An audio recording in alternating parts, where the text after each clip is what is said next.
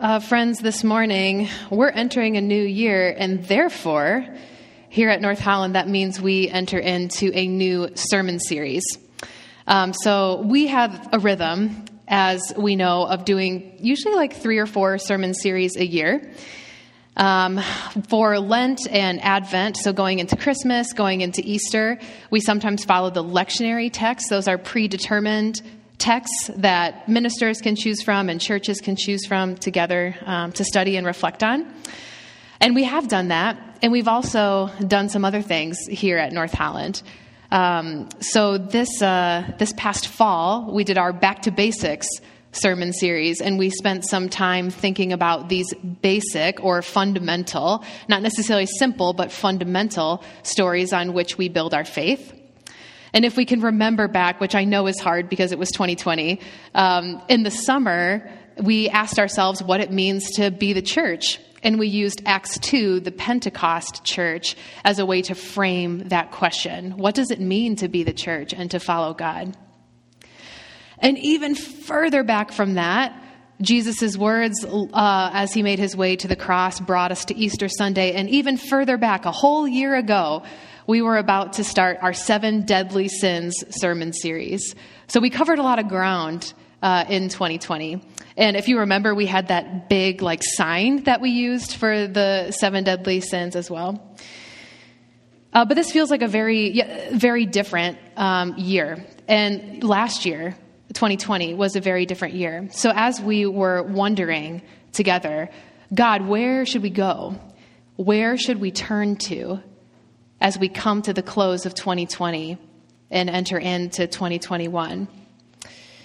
Our hearts settled on Ruth, on the story of Naomi and Ruth and Boaz.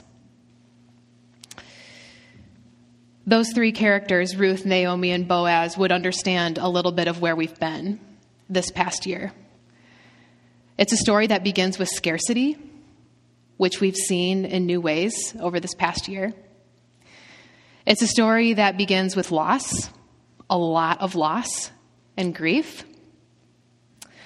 It's a story of sickness as well, or it starts that way. But ultimately, and this is why our hearts are settled here, ultimately, it is a story about acting in hope, about small, simple, even mundane steps of faithfulness. In just a moment, we'll open together to Ruth, to the first chapter of Ruth, and we're only going to read the first 5 verses together. These first 5 verses do a great job of setting the stage not only for the 4 chapters of Ruth, but also set the stage for what's going on at the time, both in Judah, in Moab, and in the surrounding areas. But before we turn to God's word together, let's pray.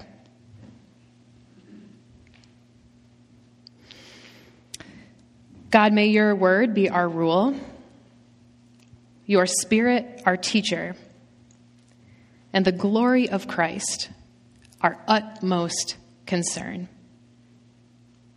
In your name we pray. Amen.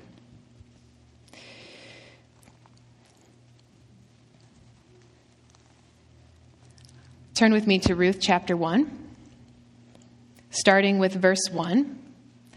And we'll read together through verse 5. In the days when the judges ruled, there was a famine in the land. So a man from Bethlehem in Judah, together with his wife and 2 sons, went to live for a while in the country of Moab. The man's name was Elimelech. His wife's name was Naomi. And the names of his sons were Mahlon and Kilion. They were Ephrathites from Bethlehem, Judah, and they went to Moab and lived there. Now Elimelech, Naomi's husband, died, and she was left with her 2 sons. They married Moabite women, one named Orpah and the other Ruth. After they had lived there about 10 years, both Mahlon and Kilion also died, and Naomi was left without her 2 sons and her husband. Friends, this is the word of the Lord. Thanks be to God. Thanks be to God. I'm sure some of you, if not maybe many of you, worshiping here or online, are familiar with some of the story of Ruth, the story of Naomi, and the story of Boaz, who we'll study in future weeks. This is the story of Elimelech and Naomi, who are living in a time of famine. And ironically, this famine is happening in Bethlehem, which literally means house of bread. So in the house of bread, guess what they don't have? Bread. They're in a season of famine. And Elimelech and Naomi have an important decision to make. How will our family survive this famine in Bethlehem? And they make a very difficult decision, which we can tell in the way the narrator phrases it. They're not too sure about. And that's the decision to move to Moab. They hope to only stay there for a time, but they know that they must leave because there is no bread in the house of bread.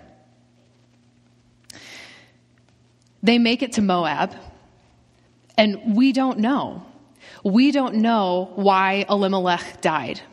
We don't know how old Elimelech was when he died. We just know he died, and Naomi is left. We don't know why Machlon and Kilian died. We just know that they died. We don't know how old they were when they died. That's all that we know. We know they were married for 10 years, and then they died. Given different marriage customs at the time, we can make an educated guess that Machlon and Kilian were likely in their 20s, and that Naomi was likely in her 40s at the time that this happened. We also know from what's unspoken that Ruth and Orpah, not Oprah, Ruth and Orpah, Machlon and Kilian's wives, they do not have any children. So for 10 years, they are married. For 10 years, they walk a season of infertility as a young couple.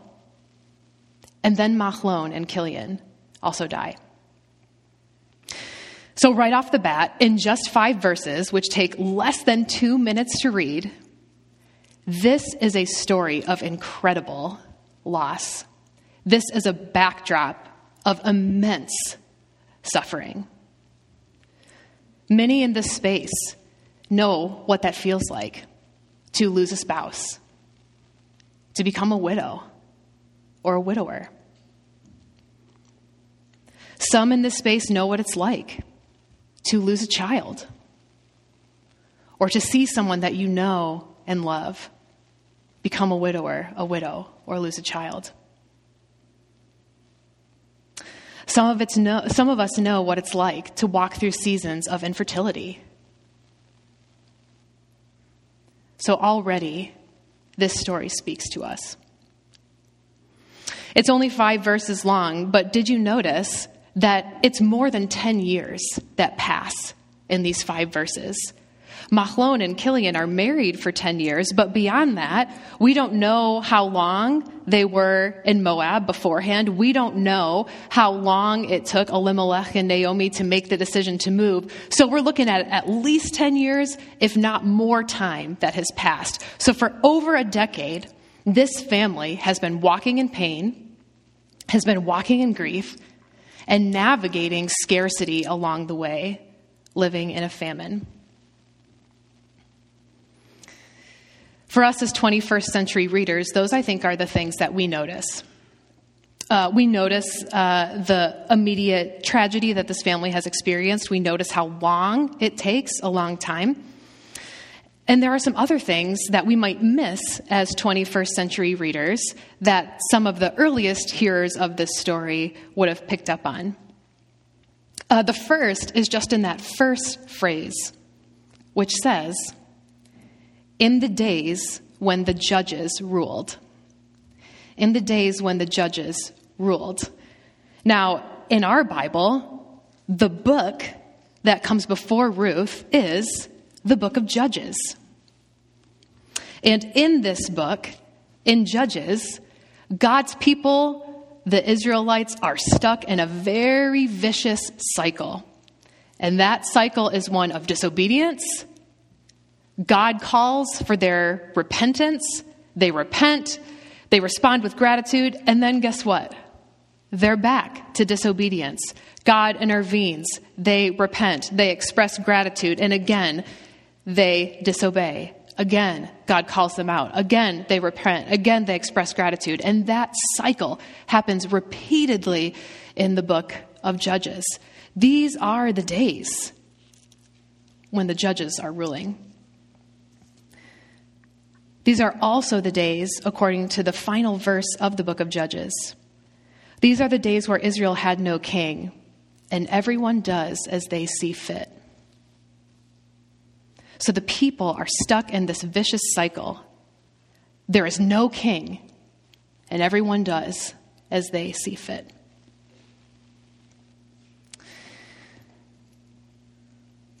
The first hearers of the story would have also heard the names of these characters, of Elimelech, Naomi, Machlon, Kilian, Ruth, Orpah. And in hearing these names and what they mean, they would have made, I think, some educated guesses about where God is going to move, how God is going to move, and what might happen to some of these characters or what they might be like. This story starts in the time of Judges. We're stuck in this cycle of disobedience, repentance, disobedience, repentance, and then we encounter Elimelech, which is hard to say when you have a scratchy throat. Elimelech. Elimelech's name means, my God is king. My God is king. In the time of the judges, in the time of disobedience and repentance, of disobedience and repentance, when there's no king in Israel, my name is Elimelech. My God is king. We get this glimmer of hope in his name that yes, we are in the season of judges. We are in the time where everyone is doing as they see fit, but my God is king. And Elimelech dies. My God is king? What does that mean in the time of the judges for my God is king to die? Naomi. Her name is really unfortunate because it means pleasant. But Naomi is much like Job. She loses everything. She loses her family. She loses her property, her sense of security. Her name means pleasant, but her circumstances are nothing but. And in the next chapter, she'll say to her friends, don't call me pleasant. Call me bitter. Call me Mara. Because in the time of the judges, where is Elimelech? Where is my God is king? My circumstances are not pleasant. That's a joke. Please call me Mara. Do not call me Naomi. Her name means pleasant. And when we see it in this first 5 verses, but we see that her circumstances are not pleasant, a careful reader will ask, what will God do for Naomi? How will God restore Naomi back to pleasant? Poor Machlon and Kilian, their names mean sickness and weakness. So when we read their names right away, we know that they're probably not going to make it much further. And yes, they do make it 10 years, but they only make it 2 verses. And that's not a surprise for us as careful readers, because that's what their names mean. They represent the loss that Naomi, that Ruth, and that Orpah are going to experience, sickness and weakness. And finally, we have Ruth. Ruth, for whom the book is named after. Ruth is from Moab. Ruth is from the country that butts heads, from the nation that butts heads with Israel. She's from the place of foreigner. She is from the place that worships pagan gods. She is from the place that throughout Scripture, God and the Israelite people have conflict with. And yet Ruth, her name is friendship. Her name means friendship. It means loyalty. And as careful readers, we're surprised that this Moabite woman, this woman from a pagan land, this foreigner comes with friendship, comes with loyalty. As careful readers, we see why God brings Ruth and Mara together, that she might become Naomi. And finally, we have Orpah. Orpah is going to leave us in the next couple verses. She chooses to return to the house of her mother, which is very culturally understandable. And so her name represents that decision. It means neck, or more specifically, the back of the neck. So we know she's going to turn and show someone her back.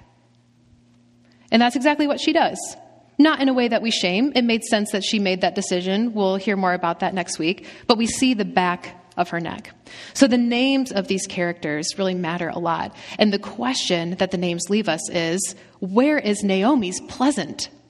And Elimelech, God, if you are king, where are you? I also just want to stress as we enter into Ruth, and I think this is something that we know, but it bears repeating, is that in this culture, in this time, Naomi and Ruth and Orpah, as widows, are in a lot of trouble. We know that the Bible has a lot to say about caring for widows, and that's because they're at the lowest rungs of this society. Women who were unmarried, they depended on their fathers to provide them with land, to provide them with security, to provide them with food, to provide them with safety. Married women got that security from their husbands. Right? They moved out of their father's house and got that security from their husbands. And if a married woman became widowed, that sense of security would come from her sons, the sons that she had in her marriage. But we have no fathers in this story. There are no sons in this story, no husbands in this story. These women do not have anything. They cannot own their own property, typically. They can't make money. And they don't have their family. They are in a very, very bad spot. If you were to skim these verses one more time, Ruth 1, 1-5, and notice how many times it says the word God or Lord in here, you would not see God's name in these 5 verses. Elimelech means my God is king, but in our English translation, we do not see God or God's name. In fact, what's really interesting about the book of Ruth, and many commentators and scholars have really interesting discussion about this, is that God is just barely mentioned in this story. Sure, the characters talk about God, and we'll hear that in the coming weeks, but God only does one act in the book of Ruth, and otherwise is entirely absent from the narrator's telling of the story. This is not the type of flashy God who does the burning bush. This is not the type of God who rains down the 10 plagues. This is not the God who sends fire on the prophets of Baal. This is not the Shekinah glory God that we're dealing with. This is a very different God, another side to our same God. This is a God who does not work through those things, but works through the small, mundane, simple, faithful tasks of his servants. This is the God of Ruth. This is the God of Naomi and later of Boaz. We'll see in this book that Ruth and Naomi talk to each other several times. Ruth goes to work a few times. Naomi talks with her friends. And in these simple acts of talking with one another and going to work and speaking with friends, God changes the world. You might think that sounds like a little romantic or overly dramatic, but if we look at the end of Ruth, we see something really important. So I guess I'll just, spoiler alert, tell you what we see there. At the end of Ruth does have a son. Ruth and Boaz together. That son is Obed. After Obed comes King David. And who is in the line of King David? Jesus. These small, simple, mundane acts change the world. And this is the God that we encounter in Ruth. Now, I find a lot of encouragement in that this morning because that's about the energy that I have right now as I come to the end of 2020. Those small, mundane, simple tasks that God can use to change the world. As we come to the end of this year and begin our study of Ruth, I know that often people will make 2021, move past 2020, 2021 New Year's resolutions. Some people pick a word that they like to shape their year or set some goals. And I wonder if you are in the habit of doing that already, if you could ask yourself some questions as we transition out of 2020 and into 2021. If in the face of scarcity and loss and grief, sickness and death, those small, mundane, persistent acts of faithfulness are what God is using to change the world, I wonder what those small opportunities of faithfulness are for you. Not big, not overwhelming, but those small, simple acts of faithfulness. I wonder if you asked internally, if you asked yourself, or if you considered your family, your church, your place of employment, your neighborhood, or perhaps this community, the community of Holland, of Zeeland, Grand Rapids, of Kalamazoo. If you considered those spaces in which God has placed you for such a time as this, and asked yourself, how are they doing? Or how am I doing? What do they need? What do I need? And how can God use me to faithfully speak into those needs, to authentically come alongside those persons? I know that might sound simple or kind of boring, but what we know from Ruth is that those are the things that God is using. Those are the relationships that God is using to bring about deliverance. So I encourage you to be on the lookout this week for those small, faithful steps. In the name of the Father, Son, and Holy Spirit, amen. Let's pray together.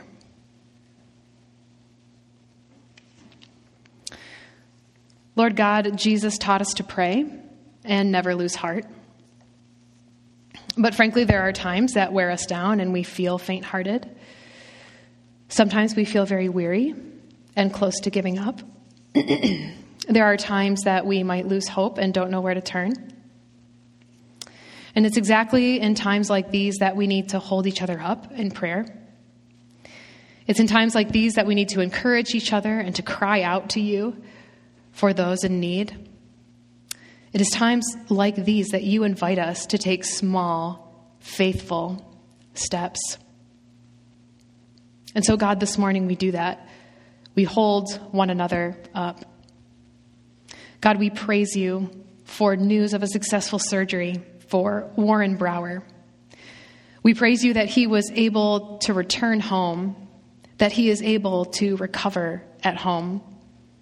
And as he follows up with doctors and surgeons over the coming weeks, we pray for glowing reports. We pray that his body might be fully restored. And we praise you, God, for coming alongside the Brower family this past week, for granting them peace and a sense of your presence.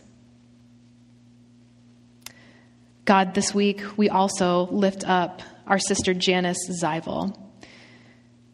God, you know that over the past several weeks, Janice has been experiencing back pain with little answers as to what is going on. So God, we pray that as she has some tests this weekend and going into next week, that you would provide clarity to the persons overseeing her care, that you would grant her body some relief and rest as she waits, and that you would give her family peace as they wait with her. God, certainly your resurrected Son can hold our uncertainties, and so we offer them to you this morning. Be with us all, Lord, in our daily struggles as we seek to follow you. Be with us all in our periods of doubt and despair and in our times of happiness, health, and loving. Be with us all until that time when our joy will know no end. God, this we pray in the name of your Son, who taught us to pray, saying, Our Father, who art in heaven, hallowed be thy name. Thy kingdom come, thy will be done, on earth as it is in heaven. Give us this day our daily bread, and forgive us our debts, as we forgive our debtors. And lead us not into temptation, but deliver us from evil. For thine is the kingdom, and the power, and the glory forever. Amen. As the praise team makes their way back up, I want to remind us that next week, January 10, we are going to be celebrating communion. So if you are going to be joining us online, we ask that this week, when you make your way to the grocery store or perhaps have your groceries delivered, that you have what you need, whether that's bread or juice, a creative alternative. I've been hearing of some good ones in this season, and what you need to be ready. And for us, friends, as we anticipate communion this upcoming week, may we all take the time to be ready, that as we come together and worship, we may encounter God in new and powerful ways. Friends, would you rise to receive our benediction? Friends, as you leave this place, may God give you courage to pursue him faithfully. May God give you wisdom to know what to say, what to do, what not to say, and what not to do. And may God fill you with gentleness and grace as you discern his presence in the world this week. Amen.